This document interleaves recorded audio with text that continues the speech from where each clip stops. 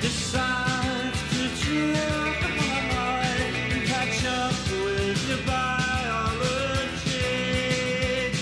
Come round, 'cause I want the one I can't have, and it's driving me mad. It's all over, all over, all over my face.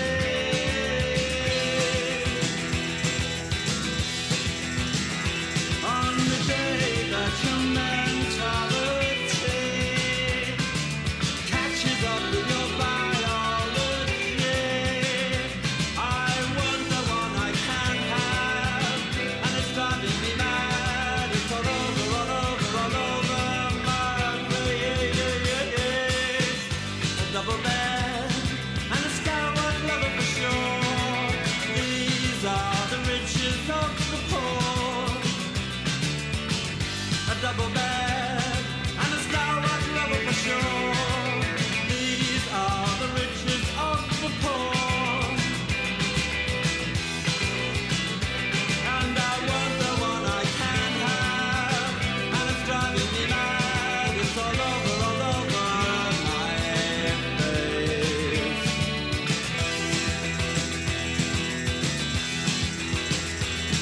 A top kid who sometimes swallows nails, raised on prisoner's aid. He killed a policeman when he was 13, and somehow that really impressed me. It's written all over my face.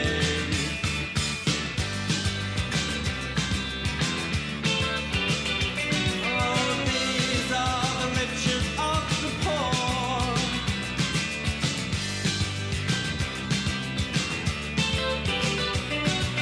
These are the riches of the poor. I want the one I can't have, and it's driving me mad. It's written all over my face.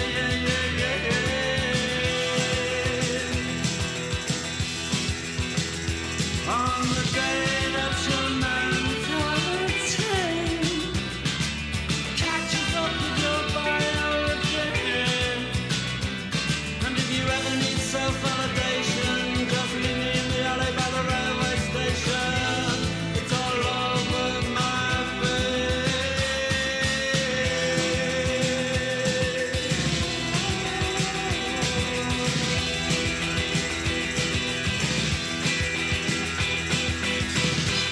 And that was The Smiths with a track called I Want the One I Can't Have from the album Meat is Murder. I'm David Eastaugh, and this is the C86 Show.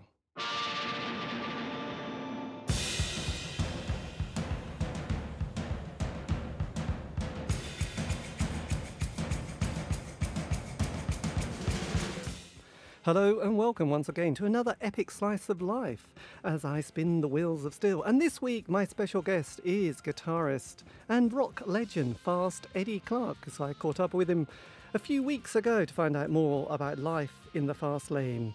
Because, let's face it, he was in one of the greatest rock bands of all time, yes, Motorhead. So I'll be bringing you that interview throughout the show in about 6 easy to digest little segments, as well as the usual award-worthy playlist. So all we want you to do is sit back, relax, and obviously turn up your stereos. And being Mr. Predictable today, I thought we should start with that song, which is musical perfection. This is the Ace of Spades.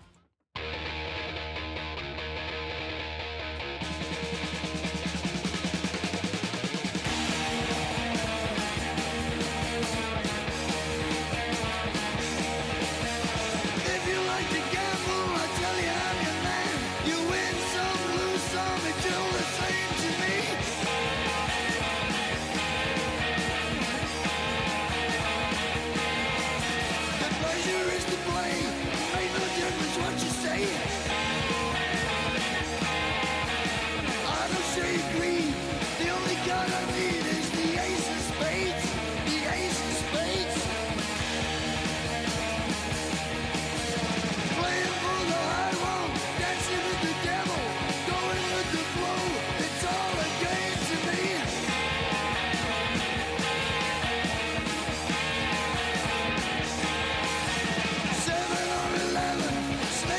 watching you. Double up or quit, double strike or split. The ace of spades, the ace of spades.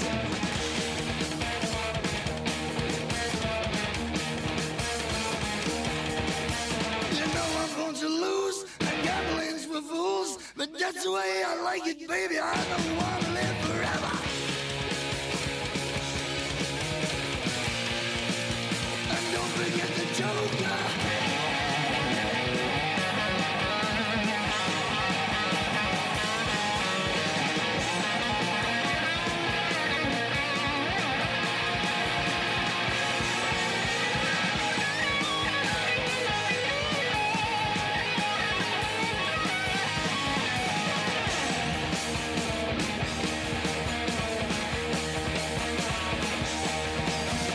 Pushing up the ante, I know you got to see me.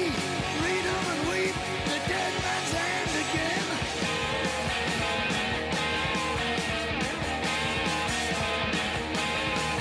I see it in your eyes, take one look and die. The only thing you see, you know it's gonna be the ace of spades, the ace of spades.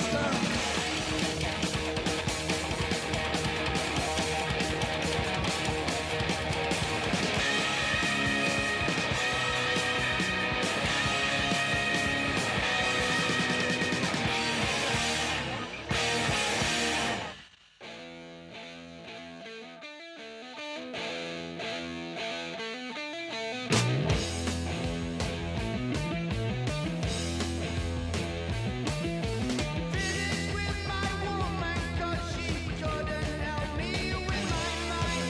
People think I'm insane because I am frowning all the time.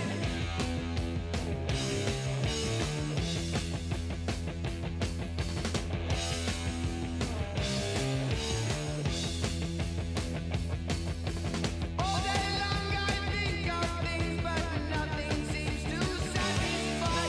Think I'll lose my mind if I don't find something to pacify. Can you help me? Argue for my brain. Oh yeah.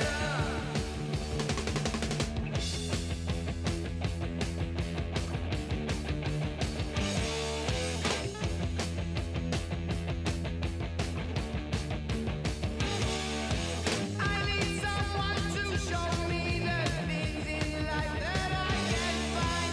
I can't see the things that make true happiness. I must be blind.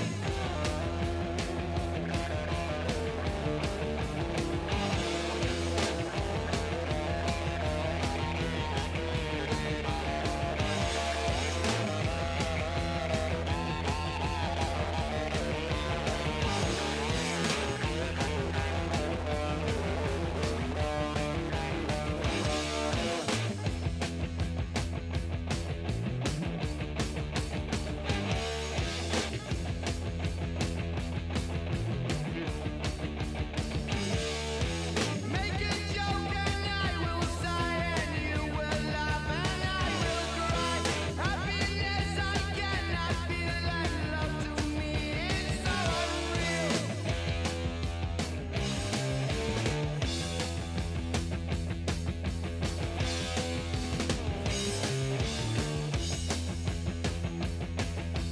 And so as you hear these words telling you now of my state, I tell you to enjoy life. I wish I could, but it's too late.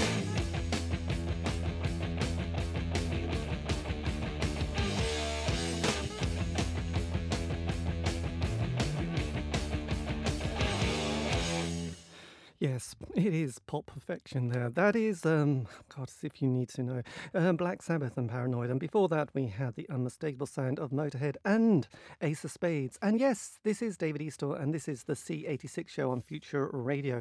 But today, I've slightly gone off-road from my usual indie pop soundtrack because I caught up with guitarist Fast Eddie Clarke to find out more about life as a musician and life in Motorhead. So I'll be bringing that interview throughout the show. as well as the usual sort of top quality playlist that you've come to expect. And also, I will tell you how to contact me if you really need to or want to. It's always nice to hear your messages. But while we've got a lot to pack in and only, well, less than 50 minutes, I think we should play the next track. This is Bomber.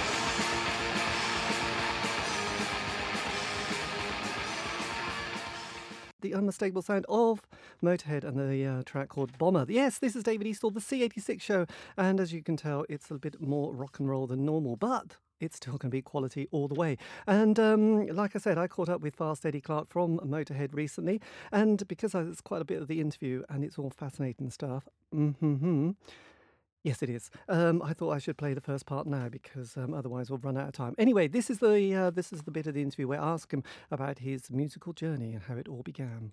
Well, I started playing guitar when I was around, I think, about 13, and it was just something I happened to pick up off a friend of mine's brother, an older brother, and it was really the older brother's influence.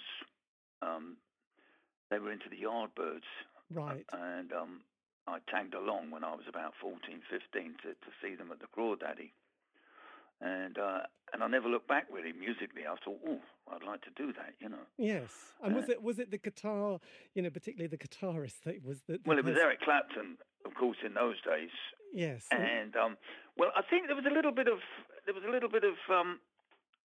peer pressure, I could hear them talking about how great Eric was and all that. So I think I kind of latched onto that. Right. Because I was literally, I think I was 14 going on 15 when I sneaked in. Yes. So, I've often thought about it, but of course, once I got into it, Eric became sort of like my guiding light. Yeah, of course. So I followed him with the Yardbirds. Of course, then he left the Yardbirds, and then he went to the Blues Breakers with John Mayall. And that was just wonderful, the Beano album. Yeah. And that really was a landmark for me. I had a little band then called The Bitter End, and we used to do all the whole album, Fantastic. And we used to play youth clubs. Yes. Local youth clubs. And so that was kind of the start, and then, of course, things, then you leave school. I left school at 15 and stuff. Well, I left school at 15. I just wanted to get out of school. It wasn't really my cup of tea. And I had this little amplifier that kept going wrong. And I really wanted to know how to fix it. So I went for this TV engineer job.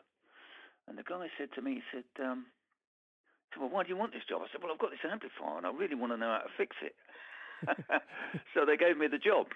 Excellent. So of course, but then once you're out of work, things take over. Then you meet women, and this, that, and the other happens, Yeah, absolutely. And then so there was a sort of a 4-4. I was still sort of twiddling away, but not so much. And then I kind of relocated with it when I stopped working. I started playing guitar again, and then I stopped working and tried to go professional. I played with a band called Frankie Reed and the Casuals. We were doing. He was like an Elvis impersonator type. We were doing Elvis songs and Chuck Berry songs and all that, and doing the local pubs, Yeah.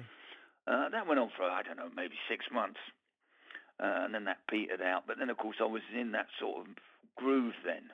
Yeah. I'm a guitar player, So I starved for a while and sort of, kicked my heels and one thing and another, did odd jobs and learned how to paint. And then, of course, because I could do electrics, I started to do electrician work and stuff, like anything I could lay my hands on, really. Yeah, yeah. So then, of course, I spent a few years doing that, and then, of course, I joined Curtis Knight, which was a bit of a coup, really, because once you're in a little band, you learn so much, from the old guys, So we did a couple of sessions, one at Olympic and one at CBS, did an album. Of course, I learned a lot from that. Yeah. But that petered out as well. Then I did a sort of a solo thing I was trying to put together, and then that petered out. And then, of course, I met Lemmy and Phil. Yes. What happens next? I hear you cry. Anyway, you'll find out once we've had a bit more music. This is Motorhead and Damage Case.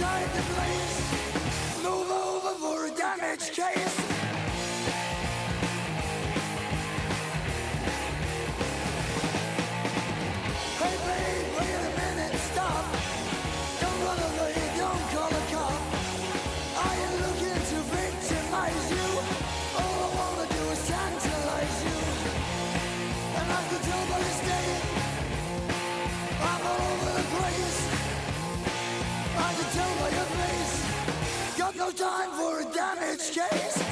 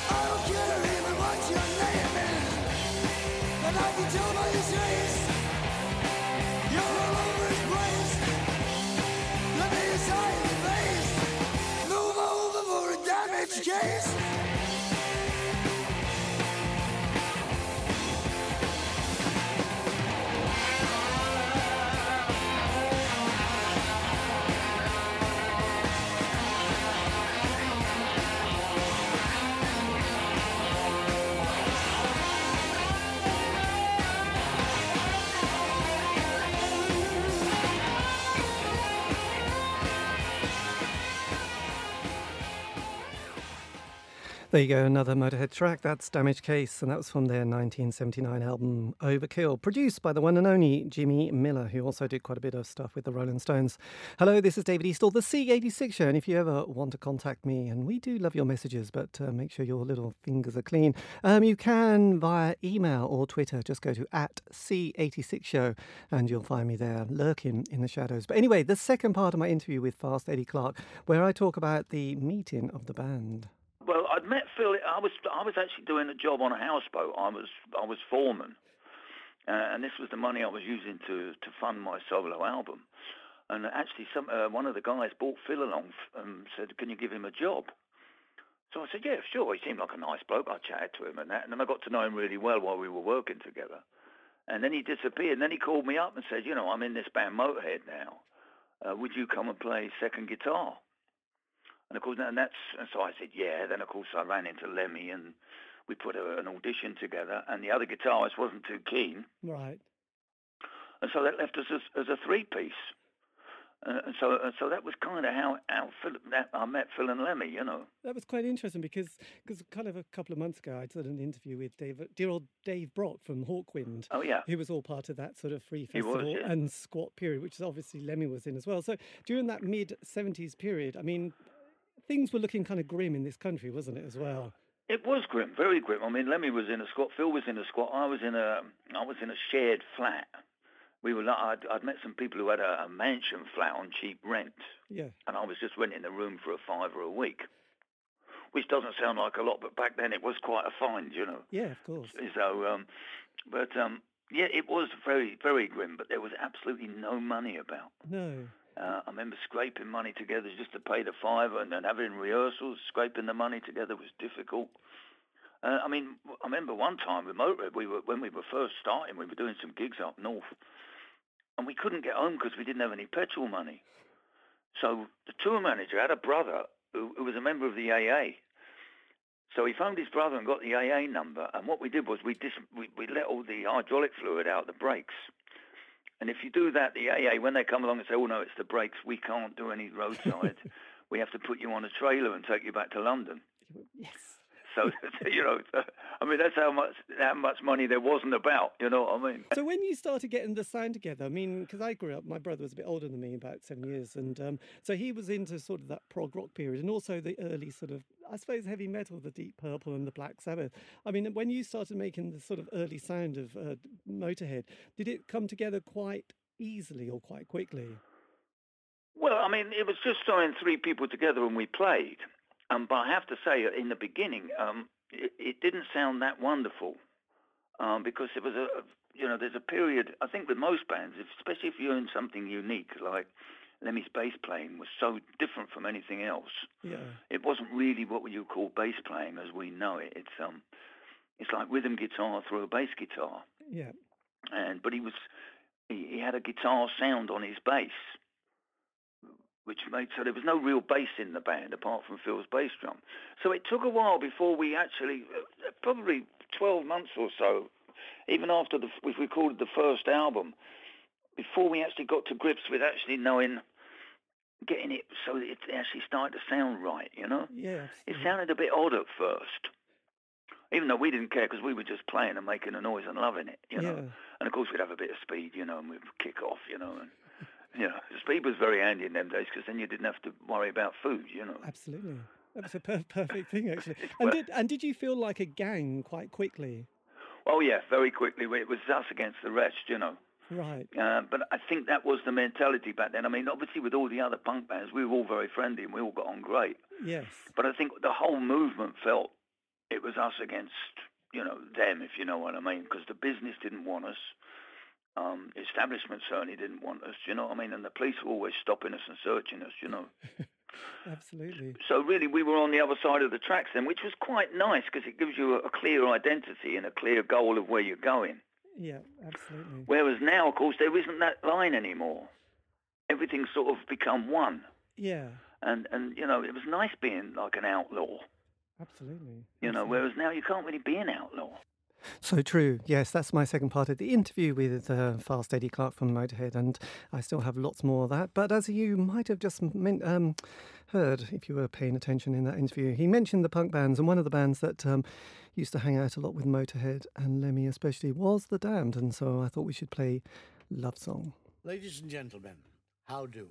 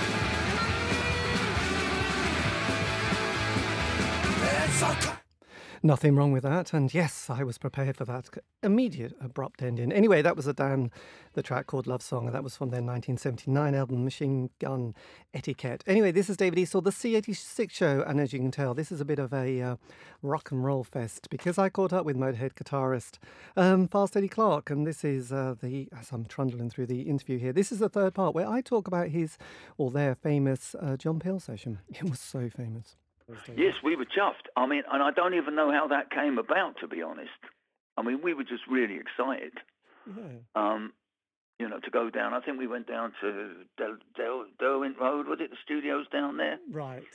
We did the session. Then, of course, Lemmy blew the speakers up. And we thought, oh, they're never going to have us back again. I don't think they did. Well, I think you did BBC concerts, but the John Peel session you did because you did 3 songs. You did the classic Louie Louie, didn't you? I think we did. I'll Be Your Sister. And Tear You Down. Tear You Down, because we were just starting to write our own stuff then. So we were just coming into. I thought there were 4 songs actually. Oh, you might be right, but I just remember those. Yeah, I think there was 4 because I think that was the session. I can't remember what the 4th one was. But you're right, we probably did Louie Louie or even White Line Fever. But then yes. I remember we did I'll Be Your Sister, which was off the Overkill album. And we did Tear You Down. We might have done Too Late, Too Late. Right. But that was the new stuff we were starting to write. And we were finally starting to write some good tunes, you know. Yeah. And they started to come thick and fast after that. Well, you did, yes, because your next album's Overkill, which it starts with the most epic song, one of the most epic songs Motorhead had ever done, which was the obviously the title track as well, which just because you think it's going to stop, don't you? And then it doesn't. Yeah, well, that was kind of nice. Overkill was, well, Phil had just got a new drum kit because we'd actually got a few quid. Somebody put some money up to make the album and bought some equipment, so Phil got a double drum kit. So we're sitting in the rehearsal room, and Phil starts playing the double drum kit, the Overkill drum beat. He says, why can't we do a song like this? You know? Yeah. And he's playing the double bass drum. So me and Lemmy look at each other, we go, in E? And we went, all right. So we just started playing in E. And then as we were just thrashing around, we formed it into Overkill. Fantastic. And, but the nice thing about the ending was, because we were rocking so much, and in those days, it was one of the first double bass drum tracks. Nobody had actually really collared double bass drums at that time in that way. Yeah. Actually basing a whole song on the double bass drum. And so it was quite unique. So when we got to the end, of course, we'd been cooking along, and of course, we were steaming, and it was fantastic. So we did this thing, oh, man, it's so fantastic, let's start again. And I remember the manager saying, I think we did it 3 times, and then, when you say 3 times, it was two restarts. Yeah. And the manager said, well, you can't do that. He said, you can't do that. I said, why not? I said, we're Motorhead, we can do anything. You know, which was true. Excellent, yes. So we actually had a free reign. I know. It illustrates that, you know, being Motorhead had its pluses in as much as you could do anything you like, really. Yes. Except play acoustic guitar and sing love songs. Yeah, that never could. But the interesting thing is the songwriting in that very short period of time really changed, didn't it? Because you had about 4 or 5 songs that you know are still the classics, like Overkill, Stay Clean, Damage Case, and All Yeah, Your Damage System. Case. So it was amazing how quickly the band sort of formed and got that sort of songwriting sorted. Yeah, we kind of, that's what I was saying early on. You know, when I said it took us a while before we found playing together and getting it organised, it took that sort of initial year or so. And then we started to find a sort of a formula, if you like, that made the band sound good. And of course, with that came the songwriting. Yeah. And even so, when we'd done Overkill, we finished Overkill in, it was just after Christmas, 78. And we did the tours and all that, did Europe, and we never didn't do America at that time. And of course, by the end of the summer, the record company wanted another album. So we looked at each other and said, yeah, we'll do another one. Of course, we just went in. It was fantastic because we just went into the rehearsal room and we just rolled off all these songs. We were so hot at that moment, you know, from the Overkill. Bomber just followed on. Yes. And within 4 or 5 weeks, we had another album. I know. The creative splurge of Motorhead at that period was amazing. And as you can tell, we're very excited and slightly hyperventilating here because that is Fast Eddie Clarke, guitarist with Motorhead during their early, and some people say golden years. Anyway, still got quite a bit more of that interview, so I'll play one more track and then we'll get back to it. This is We Are the Road Crew.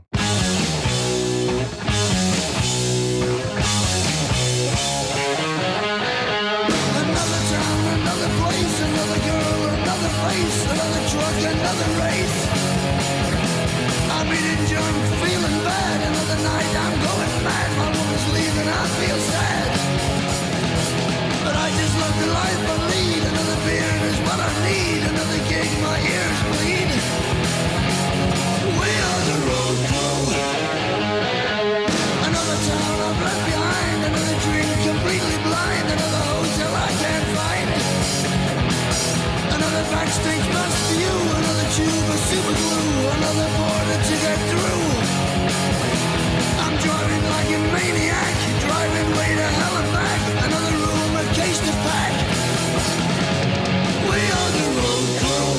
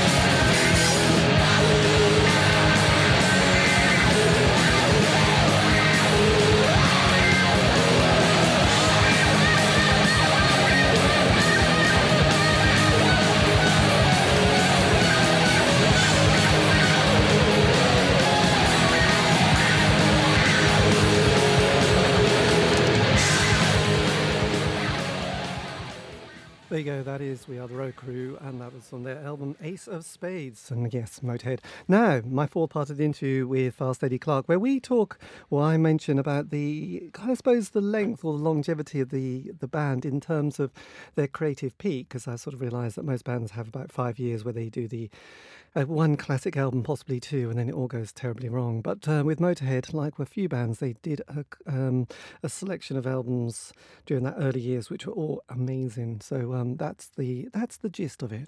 Well, yeah, I see it's two or three albums. Yeah. It's what I see. It's 2 or 3 albums. Is normally, you know, I mean, if you take Overkill, Bomber, and Ace of Spades. By the time we got to Ace of Spades, it wasn't quite that easy. It was still rolling out, but it wasn't as easy as it was, say, on Bomber. Yeah. And there was a bit more thought went into it, and the producer came in a little bit more, Vic Mail, and we did some adjustments and some writing in the studio, some adjusting writing, you know. Yeah. Which was a new thing for us. Because what we used to do was we used to rehearse it till we could play it backwards in the studio. So we just went in the rehearsal room. So we just went in the studio and put it down. Because we didn't really like being in the studio that much. You know? Yes. Plus it cost a lot of money, you know. And we didn't have any. Well, so our manager told us. Yes. That's another one, isn't it? Yeah, we found out later that we did have some money, but, you know, we thought we didn't. So, you know, which was kind of good in a way. It kept us, you know, kept us lean and mean, you know. Yes. Because obviously the album that you produced, Iron Fist, I mean, it does have some fantastic songs on it, but was that a bit of was that when things started getting a bit more tricky? That was difficult, yeah, that was difficult. As I say, Ace of Spades went quite smoothly. There was some We'd been to America with Ozzy, we came back, and the record company were bouncing about ordering another album. They were forcing us to do another album. At this time, Phil had fallen out with Vic Mail, the producer of Ace of Spades, and refused to work with him anymore, even though we'd done half a dozen tracks with Vic for the new album. Yeah. So Phil and him had a very big row. Phil said, I'm not working with him anymore. So then, of course, everything stopped, and then we started to look for a producer. Well, it wasn't easy finding a producer, because producers wanted a lot of money. Some wanted 10,000, some wanted 20,000. Well, when you're a band that hasn't got any money, you say, what do you mean you want 20 grand? Fuck off, you know what I mean?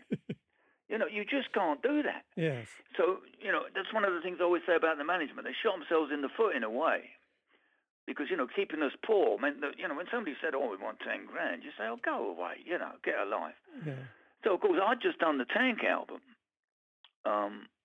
who were managed by the same management, and I produced that. It took me a month in January, just over Christmas and January, and it sounded well. So Phil said, well, why don't you do it? I said, look, man, I can't possibly do the album and play on it. But Doug thought, the manager thought this was a great idea, because, of course, it wouldn't cost any money if I do it. Yeah. And the record company were just desperate to get the album started. So and Lemmy was never happy with that, and I didn't really realise how unhappy he was with that. This is one of the things, I mean, I can't obviously talk to him about it anymore, but looking back on it, I sensed that, you know, there was a bit of unrest there. Yeah. And so the album, we wrote the songs and all that, and some of them were good, but some of them were a little throwaway. And the attitude in the recording sessions was difficult. You know, Phil came in and done his drums, then he disappeared. Lemmy came in, and then Lemmy disappeared, and I had to get Lemmy to come and do vocals or bass overdub. He wasn't that interested. Nobody was really interested, you know. Yeah, yeah. And so cracks were starting to appear. And, of course, it stressed everybody out. And then, of course, we did then the tour followed. You know, the record company, after all this whipping us to get it finished, we booked the tour and we're ready to go on the road, and we're on the road and the album is not in the shops. So, I mean, you couldn't make it up, really. The record company were going on and on about doing the record, and then they'd send us out on the road without the record, so we couldn't do the new record. But then Phil said he'd leave the band if we didn't do the new record on the third show in Glasgow. Right. And so Phil and Lemmy and I said, well, look, Phil, okay, if you feel that strongly about it, what we'll do is we'll do half a dozen tunes at the sound check tomorrow, and we'll put them in the set. So that appeased Phil. But, of course, we went out, then we were going out doing 6 songs that the fans had never heard. Yes. So, of course, they're standing there wondering what we're doing. And so for the first time, we were doing shows, and they weren't really coming alive until the encore Yes. when we did all the old favourites.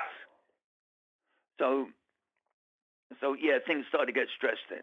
Yes. You know, because when your gigs stop not going well, you start stressing out. You know. Yes, I would imagine. It's interesting because it kind of reminded me slightly of the band from the 80s who sort of dominated for 5 years and then it all went wrong. Was the Smiths? They never managed to get their management sorted out, and they never managed to get some of the.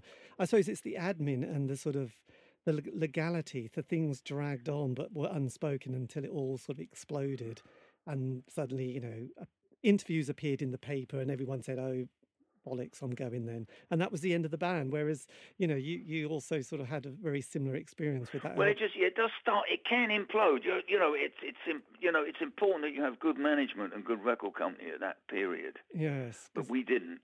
I know. They weren't managing us properly, and the record company weren't behaving properly. And of course, you know, we were quite famous by then. And of course, you know, when you've haven't got a pot to piss in, you don't care. You know, you don't think about whether you like someone or not. You just get on with it. Yeah, absolutely. But when when you're famous and all this, you know what I mean, and you've got a few quid in your pocket and you're thinking, oh yeah, of course suddenly things start to bother you. Yeah, absolutely. Actually, I don't like him like that. You know what I mean, and all that. I mean, one of the other problems that a lot of bands often have is sort of like obviously the consumption of alcohol and drugs. Was that also something that was that a factor in Motorhead at all, or did Well, that? of course, yeah. I mean, a big factor. We drank like fish, and you know, took a lot of speed, smoked a lot of dope, you know, Right. and obviously we had fallings out, you know, Yeah. especially Phil and I. Particularly, we had fallings out, but of course Lemmy would get dragged into it as well. But then Lemmy was kind of, you know, he wasn't a saint by any means, Lemmy, because he never wanted to rehearse or anything. So there were always these arguments about things. Right. You know, we'd be going to an interview or something, and he'd be saying, oh, I don't want to do this, man. I want to go to the pub, and, you know. We said, no, man, we got to do it, you know, and then there'd be a fucking argument, you know. And then we'd all have a few beers, and it'd get even worse, you know. And we'd been up all night, or maybe Lemmy might have been up 3 or 4 nights, which upset me and Phil. Yes. Because we'd be going on stage and Lemmy would be like not fully on it, you know. Absolutely. Yes. So that would annoy us, so we'd have a row about that. You know, so there's all these rows started happening. Oh dear, yes, you can tell that life was getting a bit tricky. Anyway, look, the clock is ticking down. I've still got a few more parts of this interview. This is the next part where I talk about the dynamic of the band, and as you can tell, things are getting a bit tricky. This is with Fast Eddie Clarke. Well, I suppose it could have been. I mean, you know, I wouldn't have had it any other way. No. But I suppose it could have been difficult. But if one person had been in charge, I think our personalities were so strong. Yes. That we couldn't have been in a situation like that. Because I can see that, you know, because you started it together, you would all sort of feel like a third of the band. Basically. Absolutely. It wouldn't have worked any other way. Yes. And none of us could have worked for someone else in charge, you know. No. No, but it was working well for a long time. It was just, as I say, the management, the record company, they took their eye off the ball, really. Yes. And when we'd been to America takes a lot out of a band. You know, I had this with my following band, Fastway. You go to America and you play all these shows, but you play the same songs every night. 40 minutes, you know. Yeah. And we didn't go down well in America with Ozzy. You know, we supported Ozzy Osbourne. And we didn't go down well. In some states we did, you know, in like LA, New York, Chicago, Seattle. But in places like Nebraska and stuff like that, people just didn't know what we were doing. You know, looking at us like we were aliens, you know, people were walking out and all that. And so, of course, that doesn't do your confidence any good. No. And you must have been a bit confused because obviously there was the sort of the LA rock scene. So you must have felt like, hey, how come you're not sort of paying attention to us in the same way that you, with all the Well, other... of course, yeah, while we were in America at that time, of course, our live album went straight to #1. Yeah. So, of course, there's this sort of like weird thing going on where you're playing in America and you're not really known anywhere. And yet you've got an album back home that's #1. I know. And you're in America and you can't get all the free drinks. So what a bummer, you know. You're thinking we shouldn't be here. Absolutely. And obviously then, you know, things came to a head when you were doing your sort of the cover of Stand By Your Man, wasn't it? That was the straw that broke the camel's back, really, I think, for all of us. Obviously, things that I didn't notice that things were that bad, to be honest, because I never saw myself not being in Motorhead. Yeah. I thought I was going to die in Motorhead, you know. Yes. But obviously it got to a stage, and then, of course, we're doing this, because we'd done the girls' school thing. The management said, oh, wouldn't it be a great idea to do something with the Plasmatics? Well, Lemmy always liked working with other women rock stars, So he loved the idea. So they said, well, look, Eddie, you produce it, because and then Phil plays the drums, Lemmy plays the bass, we'll use their guitarist, and I think their bass player, actually. Yeah.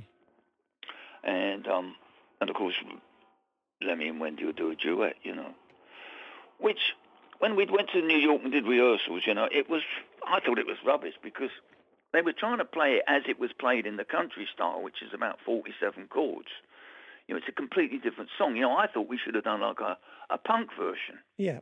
Like a rock version with just straight chords, simplified.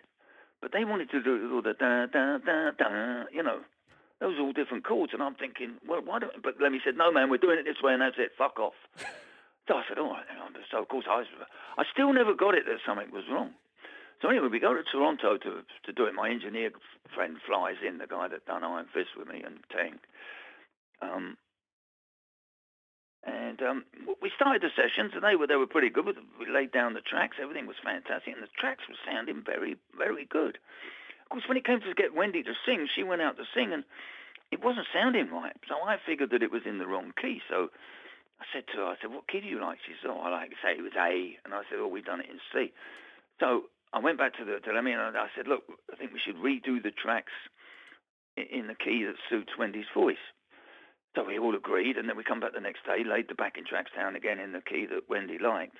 And we said, okay, Wendy, can you do the vocals, Well, she went out and did the vocals, and she started the vocals, and it just didn't sound right to me. I just wasn't happy with it. It was sounding a bit not Motorhead, very not Motorhead. So I then sleeked off. I said, well, I'm going to have something to eat, and we'll sort it out later, So, of course, I went to the fucking nearest off-license, bought a bottle of Canadian Club, and went back to the hotel and got drunk, which made Lemmy really furious, Yeah. And Phil got really furious, so we had a big argument about that. And I said, look, I don't think we should be doing this. It doesn't sound like Motorhead. We're going to damage ourselves. And I was coming from the place that Iron Fist had already damaged us. The album didn't go down as well as the earlier ones. The tour wasn't as successful as the earlier ones because of all the trouble I told you about. Yeah. I said, we need something to put us back in, something easy.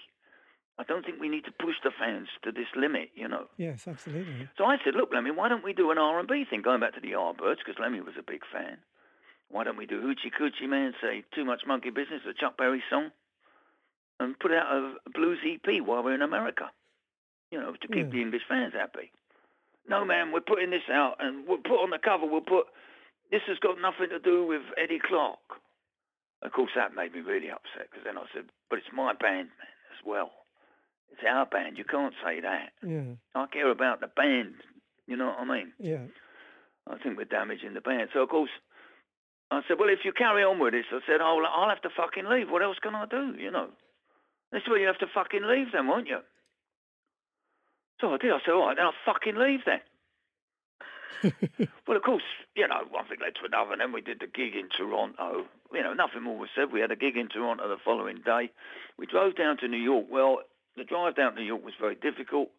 We had a big fucking row because they were wearing Wendy O. Williams T-shirts and playing Wendy O. Williams songs on the fucking on the sound system, which pissed me off. And the manager was there, and he could see I was getting really angry. So in the end, I said, "Oh fuck it, then that really is it. I've had enough." So anyway, big rows ensued and all that. So we agreed to do the last show. And after the last show, I went in the dressing room because they insisted I had a separate dressing room. So I went into their dressing room and said, "Look, guys, why don't we carry on?" And they said, "No, man, fuck off." And little did I know that Brian Robertson was already on a plane coming over to America. Yes. So, you think, well, these guys have really betrayed me here. But at the time, I was just dumbfounded. Yes. So I what could I do? I could do nothing else. I had to come back to England and with nothing. They kept all my guitars, all my equipment. I had nothing.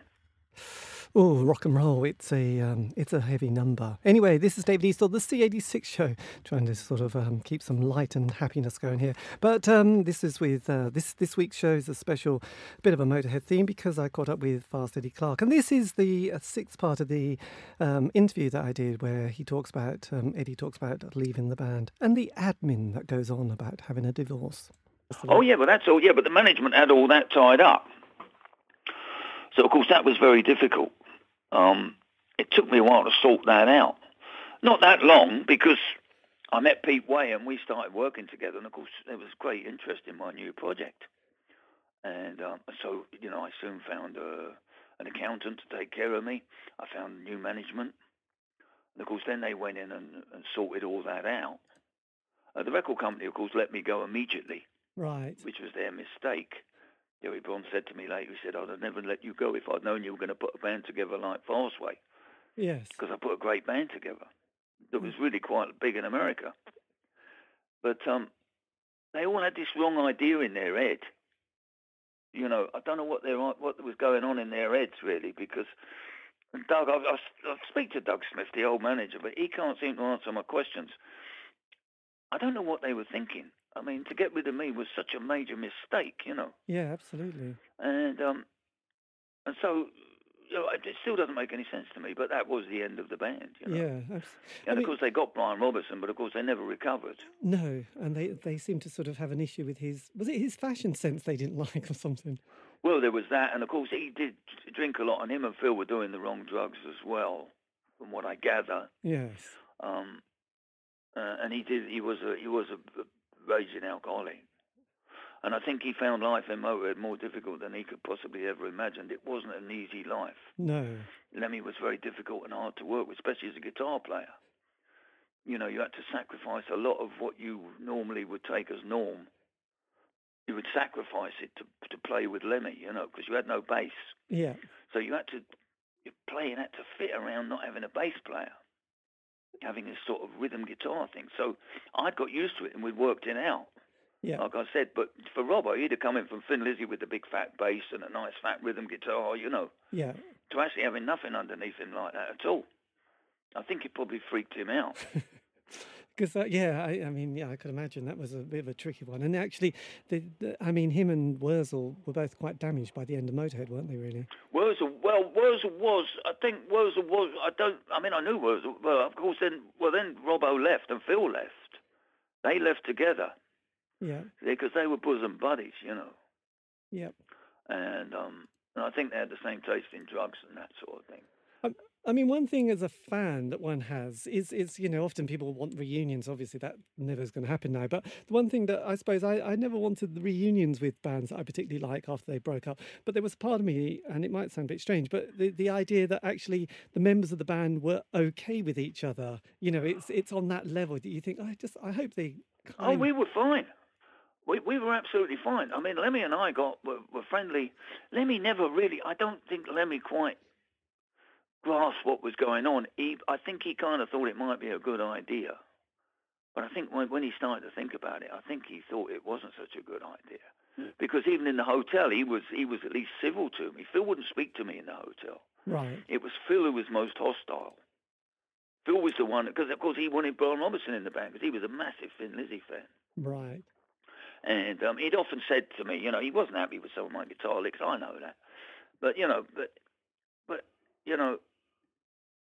So what happened was Phil. I never heard from Phil really. For Lemmy and I was at the Reading Rock Festival that year, and Lemmy come over and started talking to me, and then I went on stage with Twisted Sister to do a number, and who should sneak on the back? Lemmy. So you know, we were fine. Phil wasn't quite so easy. I didn't see Phil for, I don't know, maybe 18 months. Until he left the band, until he left Motorhead. And he turned up on my doorstep in London. And said, "Hi, man, how you doing?" I said, "Oh, Phil, come in." He came in and we had a few drinks. And he said, "Yeah, man, it was all a bit much." Well, I said, "Sorry about all that, you know." So it's kind of by way of apology, you know. Yeah, absolutely. So we were fine after that. We were jolly good friends. All three of us were jolly good friends after that. Yeah. And there you go. That's almost the end of my interview with Fast Eddie Clarke. There is just one bit which I'd like to play because he just talks about writing and recording Ace of Spades, because I always thought it was one of those songs which you could put down as musical perfection. And this is Eddie's take on it. I hope you get as lucky as I did. I was very ace. No, that's not it at all. Wait a minute. And then, yes, and that was that. And now my last little bit of the interview where I ask Eddie what he would say to his 18-year-old self starting out in music. I hope you get as lucky as I did. I was very ace of spades. I couldn't have dreamed of having an ace of spades. Yeah. I mean, okay, I didn't make too much money out of the business, but I've done okay. I'm not poor, you know. But to be honest, I trade all that wealth to have an ace of spades. Because when you think about it, when all the dust has settled, you know, ace of spades will still be there. It will be there. And there's not a lot of bands, and I don't say this horribly, I mean, there's not a lot of bands can say that. No. Where you have a classic track. You know, so I think we're really blessed to have that classic track, you know. It is true. It is true. You know, yes. and you can't, it's not something you can plan, it's something that just happens by chance. You know, it's the right place, right time sort of thing. It's all down to luck and chance, you know. So true. And that is the last part of my interview with Fast Eddie Clarke, one-time guitarist with the famous and the most amazing band of all time, Motorhead. So a big thank you for giving me the time for that. This has been David Eastaugh, the C86 Show, and this is the end of the show. And this, I'll leave you with Overkill. Have a great week.